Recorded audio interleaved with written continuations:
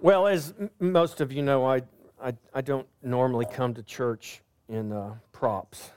But there is a reason I'm wearing this today, and it goes along with our message today. So as you know, we're working through the book of Acts. And last week we were in Acts chapter 17, and we actually looked at the first 9 verses. Today we're going to focus on verse 7, Acts chapter 17, verse 7. I think that the scripture, I know the scripture is always relevant. There are those who think the scripture has lost its relevance, that the scripture doesn't apply to us today. It's an ancient book written by ancient men who does not apply to us today. But we do not believe that. We believe the scripture, the Bible, is the holy, inspired Word of God, just as relevant for us today as it was 2,000 years ago, as it was 3,500 years ago, as it was in the beginning of time. Some say we're in a moment of national crisis. From the pandemic to our elections to national movements designed to destabilize our national foundations, our crisis is not momentary. Designed to stabilize our national foundations, the very things that are happening, underlying all of it is the erosion of our liberties from the consistent and rising tide of those who seek to order our society not by our Constitution that was informed and formed by the gospel. I want you to understand this. But they seek to order our society in spite of our Constitution and contrary to it. Therefore, they seek to order our society contrary to the gospel. This crisis has not been created over a few weeks or months, but has been quietly forming over very many decades. Institutions that once contributed to America's greatness have become the source of indoctrination and propaganda designed to bring us to this crisis. Most recently, the erosion of the very things that make America unique among nations has become increasingly visible and difficult to deny. What made America great was never politicians or political systems or political parties. What made America great was her king. And it is our king alone who can heal us of all our ills. Acts 17:7.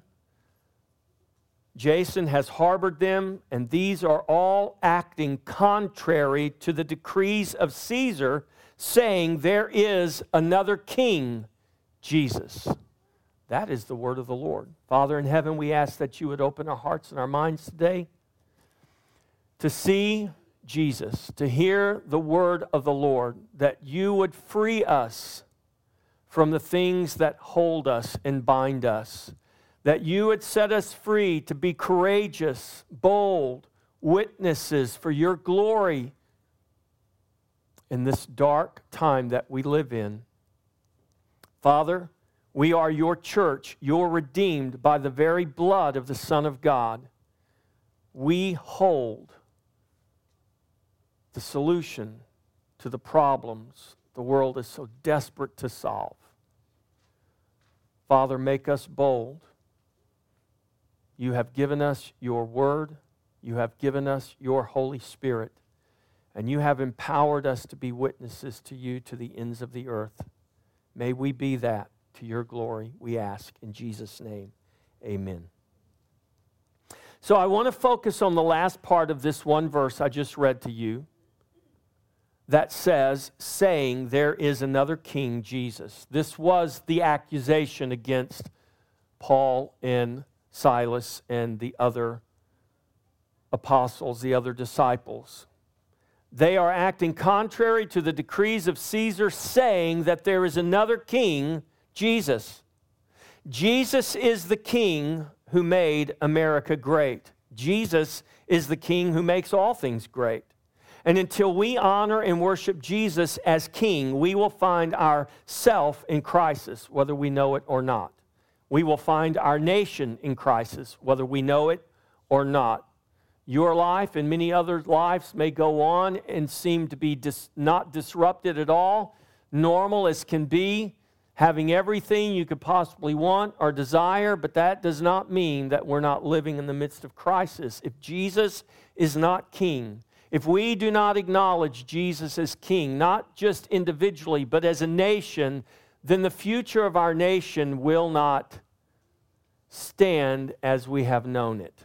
And that is what God promises in His Word for all nations. Until we honor and worship Jesus as King, we will find ourselves and our nation in crisis. Jesus must be King upon the throne of our heart before we may recognize Him as King any other place. And if we do not recognize Jesus as King upon the throne of our own heart, it will be difficult for us to see Him as King anyplace else. Some may protest that this is a decidedly political sermon that I'm giving to you today, and that politics has no place in the pulpit, and that I need to stick to preaching from the Bible and not from my political views. They would be correct about two of those three things. I'll let you figure out which ones. What many, if not most, Americans do not understand is that freedom to protest anything would not exist today if it were not for men of God proclaiming freedom from America's pulpits. These men understood it to be our unalienable right. Unalienable. Do you know what that word means? It's defined as impossible to take away or give up. That's what unalienable means. Impossible to take away or give up. Unalienable and inalienable are synonyms. If you don't know what that means, ask your English teacher. Unalienable is the word found in our Declaration of Independence. Inalienable is the word commonly used today, but they are different words with the same meaning. An unalienable right is one that is impossible to take away. According to Merriam-Webster's dictionary, alien, there's that word, Latin students, alien, alienable, inalienable, unalienable. We can see the Latin word alias in these words, meaning other. The Latin word alias means other. It's where we get our word alien from. At the root of these words, alien joined our language in the 14th century, and one of its earliest meanings was belonging to another. And by the early 1600s, that sense of alien had led to the development of alienable, an adjective that describes something you could give away or you could transfer the ownership of. That's what alienable meant. I can give you this. I can transfer the ownership of this to you. And its opposite is unalienable, which means I can't transfer this to you. I can't take this away from you.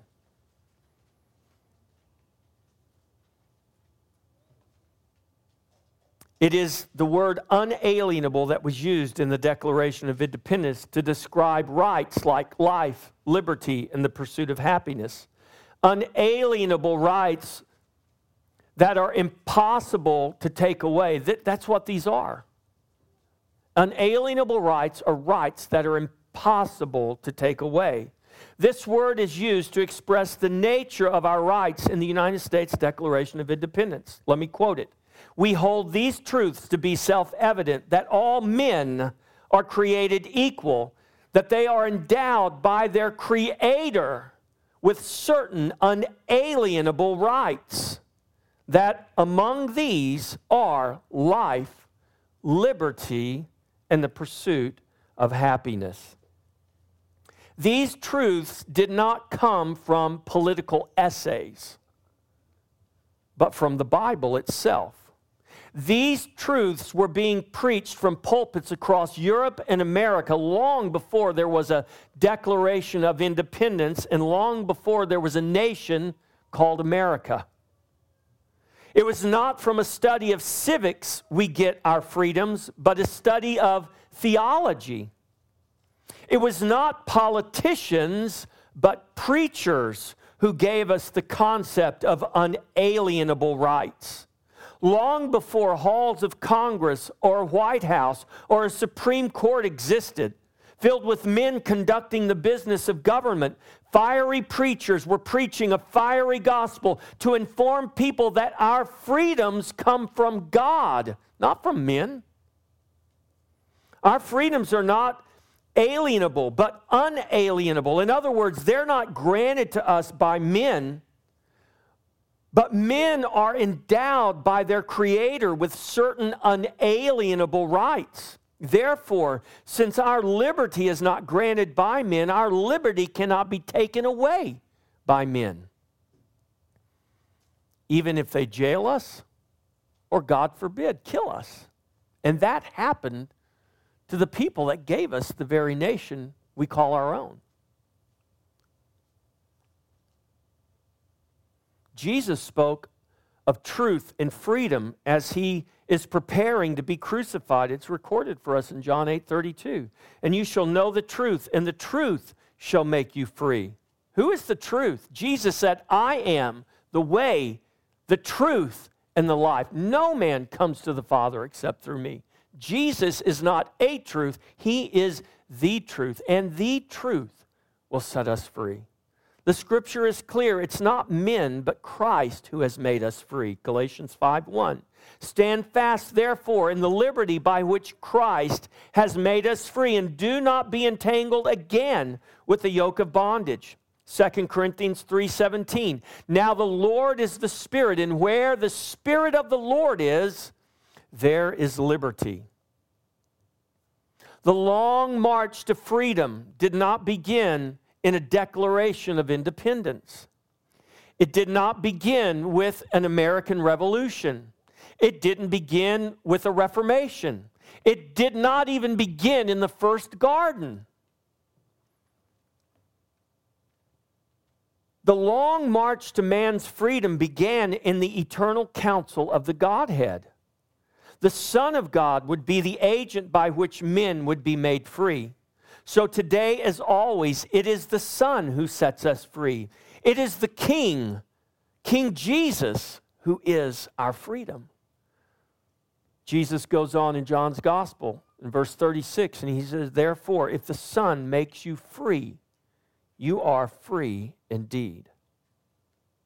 America became free because she recognized it was her king, not in England, but in heaven, that gave her and her people the unalienable right to be free. It was not the politicians of the American colonies, but her preachers that taught this truth from pulpits all across the land. They taught these truths because they believed it was what God commanded in His Word. They believed it was the commission by which they were sent forth to disciple the nations, beginning with their own. History confirms this very clearly. Though not taught in our government indoctrination centers that we call public schools today, it is true nonetheless. The British, prior to and during the American Revolution, called American preachers who preached these truths, are you ready?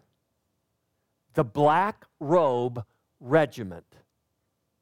This is what it was not a complimentary term. It was quite a derogatory term. The British called preachers who preached the truth that God has given to man the unalienable right to life, liberty, and happiness. The British called them the Black Robe Regiment. So now you know why I have the black robe on today. Now I won't have it on next week, don't worry. But I want to make a point for you today, and I want you to understand very clearly the importance of this. They called them that because back then preachers wore black robes every Sunday. They dressed kind of like this in a black robe. The preachers of that day did not take to social media. They didn't go to the town square to proclaim this scandalous message. They thundered it straight from their pulpits. The citizens were educated about their God-given freedom in God's house. There was no conflict between preaching and politics because there was no conflict, and still is not today, between the gospel of Christ and the governance of man. And don't let the lying world tell you any difference. Don't let the world make you believe your faith is for the church house on Sunday and make sure it stays there. We'll let you have it there as long as you keep it in the four walls, but don't you dare take it outside the four walls, because then you're going to be in trouble. That was the kind of lie that the Black Robe Regiment railed against, preached against. And they said, the king did not give us our rights. God gave us our rights, and the king cannot take them away even if he jails us or kills us. He has not that power. And guess what? The king does not have that power today. Only the King of Kings, has that power. What men of God knew back then that too many have forgotten or ignored today is that there is no free governance of man apart from a free gospel. It is the gospel that has given us our freedom, and it is only the gospel that will keep us free. Until pastors gird up their loins, until they get a backbone by which they can stand up and preach straight, we will continue to lose our freedoms to a government governed by men all too willing to take them, men who will not bow to the rightful king, the King of Kings. And if men will not bow to the King of Kings, then we will not bow to those men. Do you understand?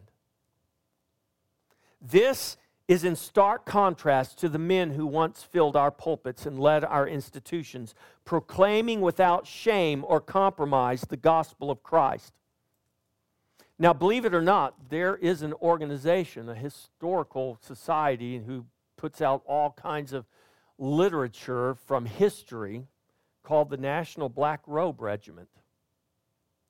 And you can Google nationalblackroberegiment.com, and you'll find the history and the sermons of many of these preachers from the revolutionary and pre-revolutionary time. And I want to just read to you some things, because I want you to understand this is our history. We are here today in America enjoying our freedom and our prosperity because men took it upon themselves, and they took it seriously, and they sacrificed everything they had in order for us to be free today. And if we're not willing to stand up and boldly proclaim the gospel today, we will lose what they bought for us at such a dear price. The Black Robe Regiment was the name that the British placed on the courageous and patriotic American clergy during the founding era. Significantly, the British blamed the Black Robe Regiment for American independence. And rightfully so, for modern historians have documented that there is not a right, listen, there is not a right asserted in the Declaration of Independence which had not been discussed by the New England clergy before 1763. It is strange to today's generation to think that the rights listed in the Declaration of Independence were nothing more than a listing of sermon topics that had been preached from the pulpit in the 2 decades leading up to the American Revolution. But such was the case. But it was not just the British who saw the American pulpit as largely responsible for American independence and government. Our own leaders agreed. For example, John Adams rejoiced. He's the second president of the United States, if you didn't know that. John Adams rejoiced that the pulpits have thundered and specifically identified several ministers as being among the characters, I quote, the characters, the most conspicuous, the most ardent and influential in the awakening and a revival of American principles and feelings that led to American independence.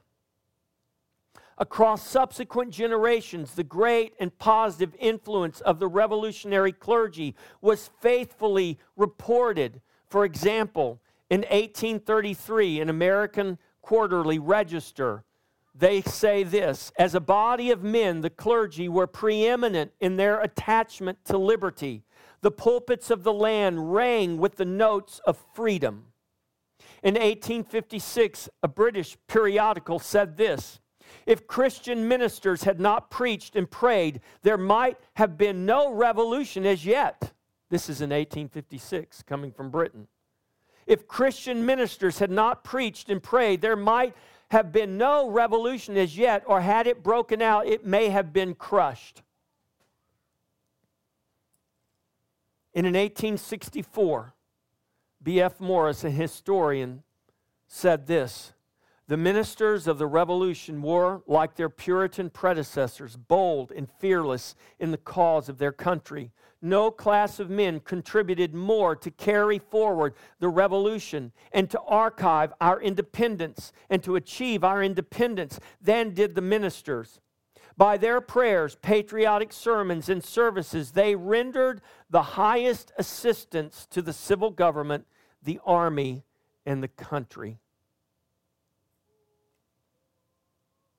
Alice Baldwin, a historian in 1918, wrote this: the Constitutional Convention and the written Constitution were the children of the pulpit.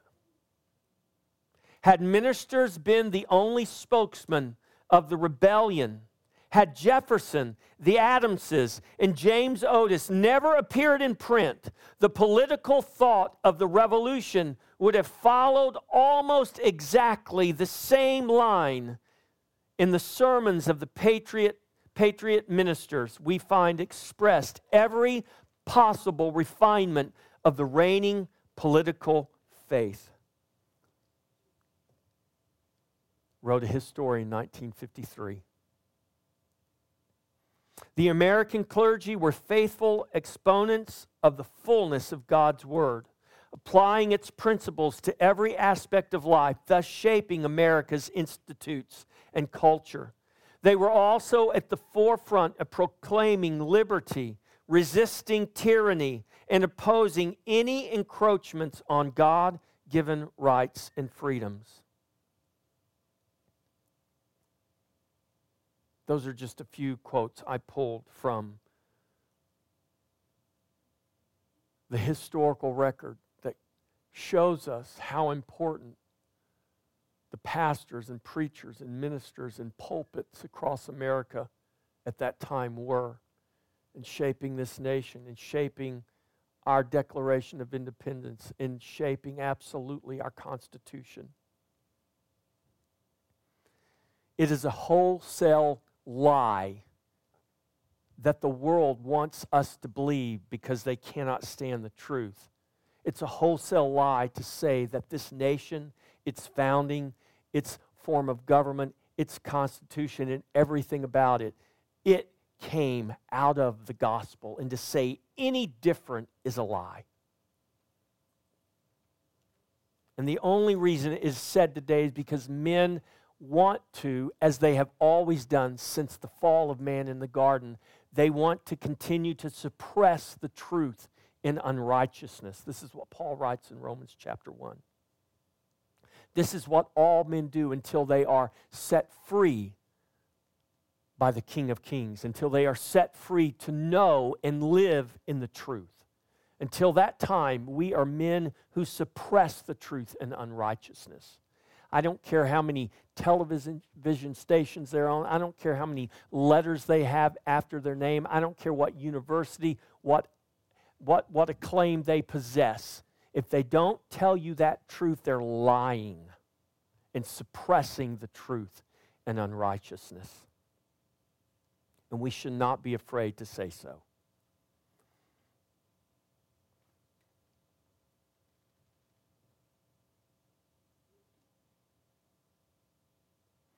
Let me read to you an excerpt from a sermon preached by all people, the president of Yale College in 1783. I could read you excerpts from the president of Harvard College as well. Harvard and Yale were far, far different colleges then than they are today. Because what I'm about to read to you that the president of Yale College preached, he preached it. It's from his sermon. What I'm about to read to you is diametrically opposed to what is coming out of those universities today.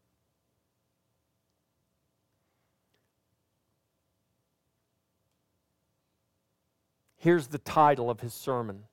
Here's how it begins. The United States, this is the name of his sermon, the United States elevated to glory and honor.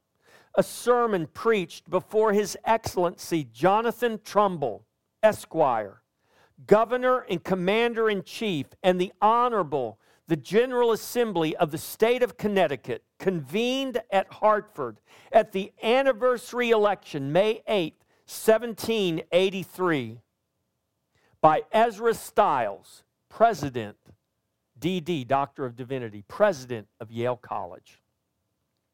Now, I'm not going to read the whole sermon to you. I'm not going to read the text of his scripture, but it's back from the Old Testament when God is charging Israel to keep His commands. I'm going to fast forward to the end of his sermon and to the summary of why he's giving this sermon. I quote, "I shall enlarge no further upon the primary sense and literal accomplishments of this and numerous other prophecies respecting both Jews and Gentiles in the latter-day glory of the church. For I have assumed the text only as introductory to a discourse upon the political welfare of God's American Israel, and as elusively prophetic of the future prosperity and splendor of the United States." This is from 1783. He's preaching this sermon, speaking of, prophesying, he says, of the future glory and prosperity of the United States. And do you know what? He was exactly right. He might not have considered himself to be a prophet, but he got that right. And here's what he says. "We may then consider, 1, what reason we have to expect that, by the blessing of God, these states may prosper and flourish into a great American republic and ascend into high and distinguished honor among the nations of the earth, to make thee high above all nations which He hath made, in praise and in name and in honor. And 2, that our system of dominion," I like that word, "that our system of dominion and civil polity would be imperfect without true religion, or that from the diffusion of virtue among the people of any community would arise their greatest secular happiness, which will terminate in this conclusion, that holiness ought to be the end of all civil government, that thou mayest be a holy people unto the Lord thy God." He's talking about America. He's talking about the future of this nation. The president of Yale College in 1783, you wouldn't hear those words come out of the president of Yale or Harvard or any other college, most likely today, except a few. There are a few. There are very few. They are now the exception and not the rule. By the way, do you know why Yale was started?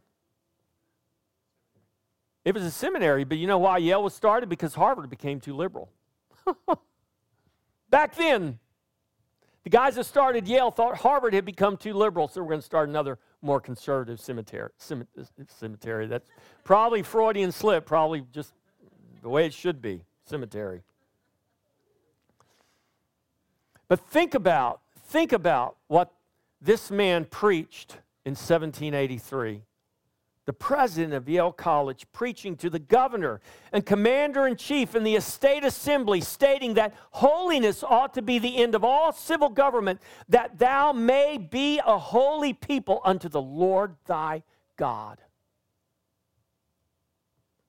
That's what this nation was founded on. That's what the founders of this nation believed. That's what made this nation great.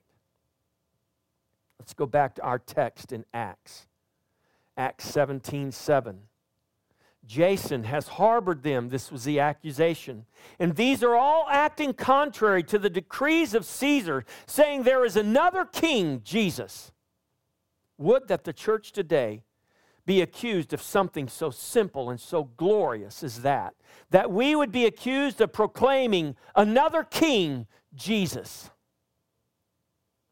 Instead of much of the church who says today, Jesus is just one of many kings, if you want to call him that.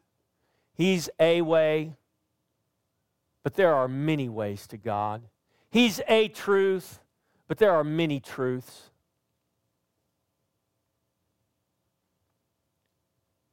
That's not what our founders died for.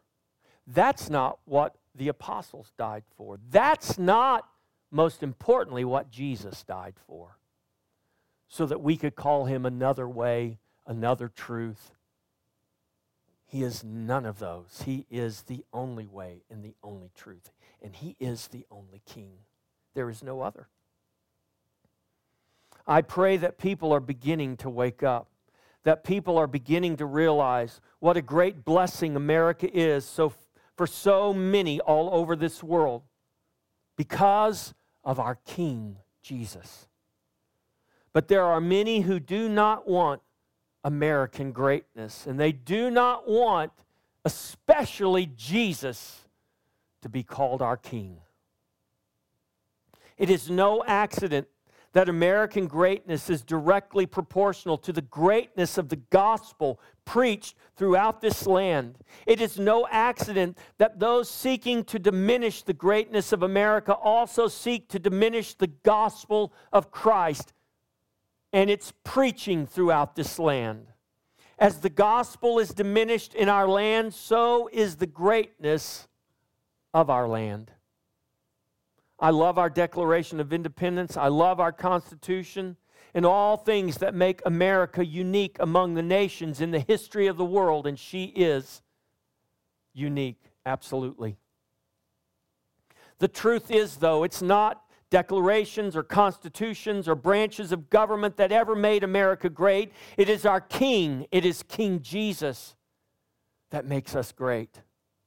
It is the worship of Jesus. It is the preaching of the gospel. It is the infusion of the gospel in all that is America and American that has made and will keep America great. We are in crisis, it is true. But it's not a political crisis. It's a spiritual crisis. It was not a political movement that led to the founding of this great nation of ours. It was a spiritual movement. It was a gospel movement that led to the founding of this nation. It is only the gospel and the Spirit of God that can heal our nation and keep us free. The crisis is real. Now is the time for the church to humble herself and pray. Then she must stand up straight and proclaim straight the gospel of Christ in all the power that the Holy Spirit of God will grace to us. We must not be ashamed of the gospel. It alone is the power of God to salvation for all who believe, most certainly to Americans and to all peoples of the world. We do proclaim another king. Yes, it is true. And his name is Jesus. He is King of all kings. He is Lord of all lords. And to him alone be glory and power forever and ever. Amen. Jesus is our King. He is the King that made us who we are today. I told someone last night, I drove to Round Rock yesterday, and I'm sitting at one of the lights as I'm coming into Round Rock, and I'm seeing traffic, and I'm looking around. There's restaurants everywhere, and there's HEB Plus, and there's all these things. And I'm just banks, all kinds of things. I'm thinking, man, look at this. Here I am. I mean, I could turn any direction and get anything I want to eat.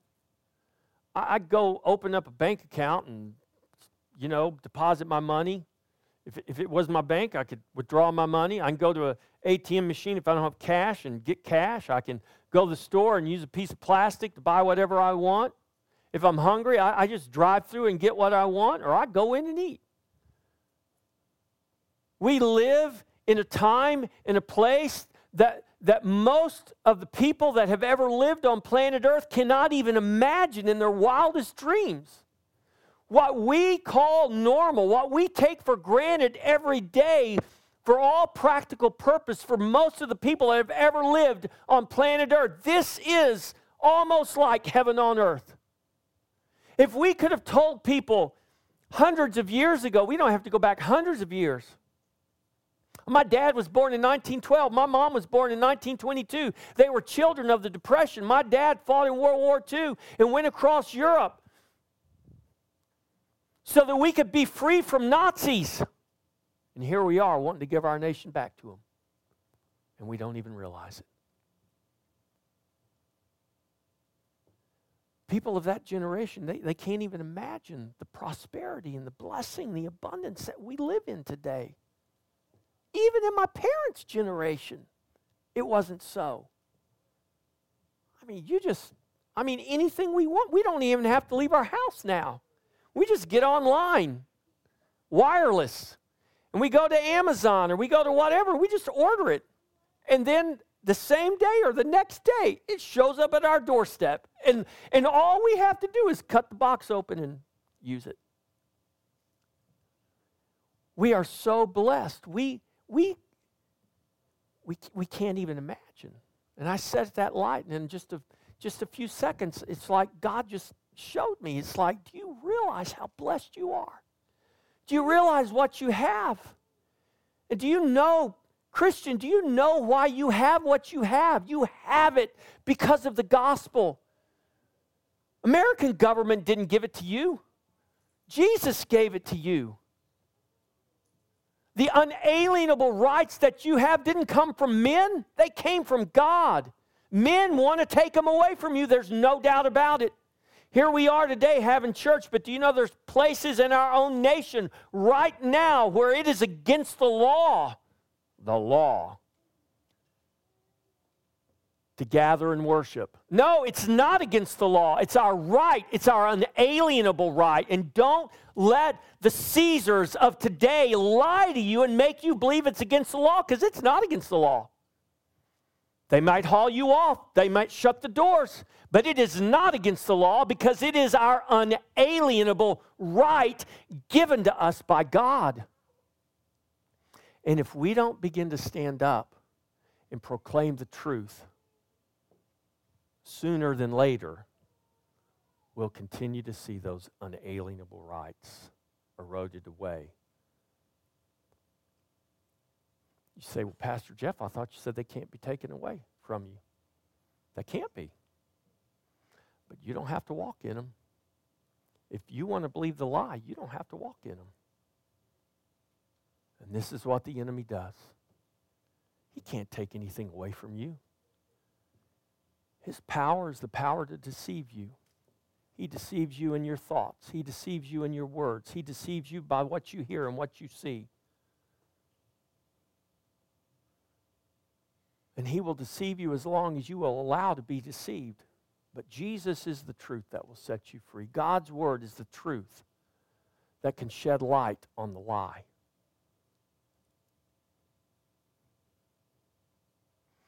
God doesn't see Americans or not Americans. There's not going to be an American corner in heaven. The American flag doesn't give you some rights from God that are special beyond any other nation. No. But don't think, just because that's true, that this nation we call America was not raised up by God, because there is not a nation that could exist as America exists apart from God. It is the grace of God that raised us up. It is the grace of God that blessed us. It is the grace of God that prospered us. And I believe it is because men who wore black robes back in the day were not afraid to proclaim the gospel from their pulpits. And if it meant they would be arrested, if it meant that they would be jailed, if it meant that they would be killed, and they didn't care, because they had been set free. Set free from what? By the King of England? No. Set free by the truth, and the truth as it is in Jesus. And we need to be set free by the truth as it is in Jesus. As Jesus is the truth, and He is. We need to be free men and free women. And we live in a world that's in bondage to sin and death, and the only way they can be set free from that sin and death is through Jesus Christ, the King of glory. And if we continue to fear men more than we fear God, if we continue to be worried about offending people because we don't speak politically correct, because we don't believe what the world tells us we should believe today, if we continue to be fearful of those things, we will continue to be in bondage. And the freedom that was so dearly bought for us, we will see that erode as we sink into the darkness and deception of the lie. But we are people of the truth, and we have the light, and we can shine the light of truth and dispel the darkness. And that is what God commands us to do in Jesus Christ. We are commanded to disciple the nations. It's why Columbus came here. It's why the Pilgrims came here. It's why so many came here. Because they were obeying what Jesus told His church to do, to spread this gospel to the ends of the earth and disciple the nations, baptizing them in the name of the Father, the Son, and the Holy Spirit. And He has not told us to stop. And it will not stop until He comes again and plants His feet on this earth, and heaven and earth come together, and we will rule and reign with Him throughout all eternity. But this is our time of visitation right now on planet Earth. What are you going to do with your time? What are you going to do with your voice? What are you going to do with the unalienable rights that God has given to you? God has given them to you. What are you going to do with them? We can be quiet, or we can be loud. You guys know me. I'm loud. So let's open our mouths. Let's speak the truth in love. Let's not be afraid of what the world's going to think of us. Let's proclaim the truth, because there are people living in bondage today to sin and death who need the truth that will set them free. Let's disciple the nations, but let's start with our own. Amen?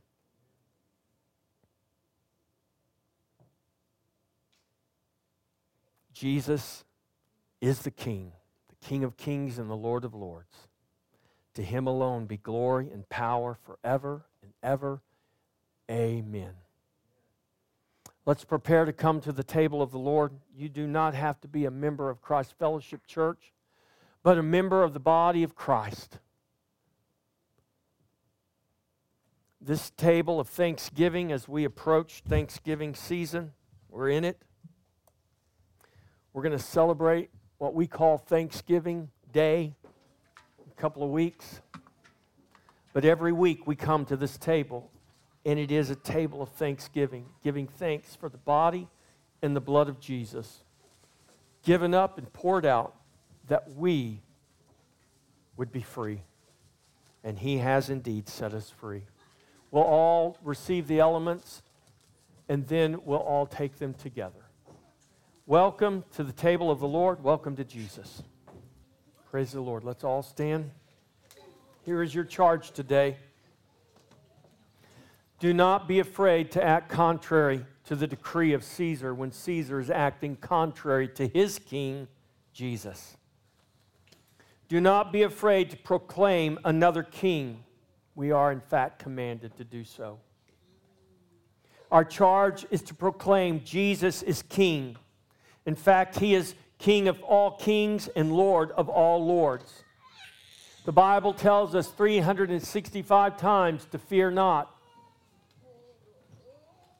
I guess that's one for every day of the year. To remind us, fear not, for God is with us. He is the King of glory, and He rules supreme over all. Proclaim Him. Let Him be enthroned upon your heart, that you would know who is rightfully King. Amen.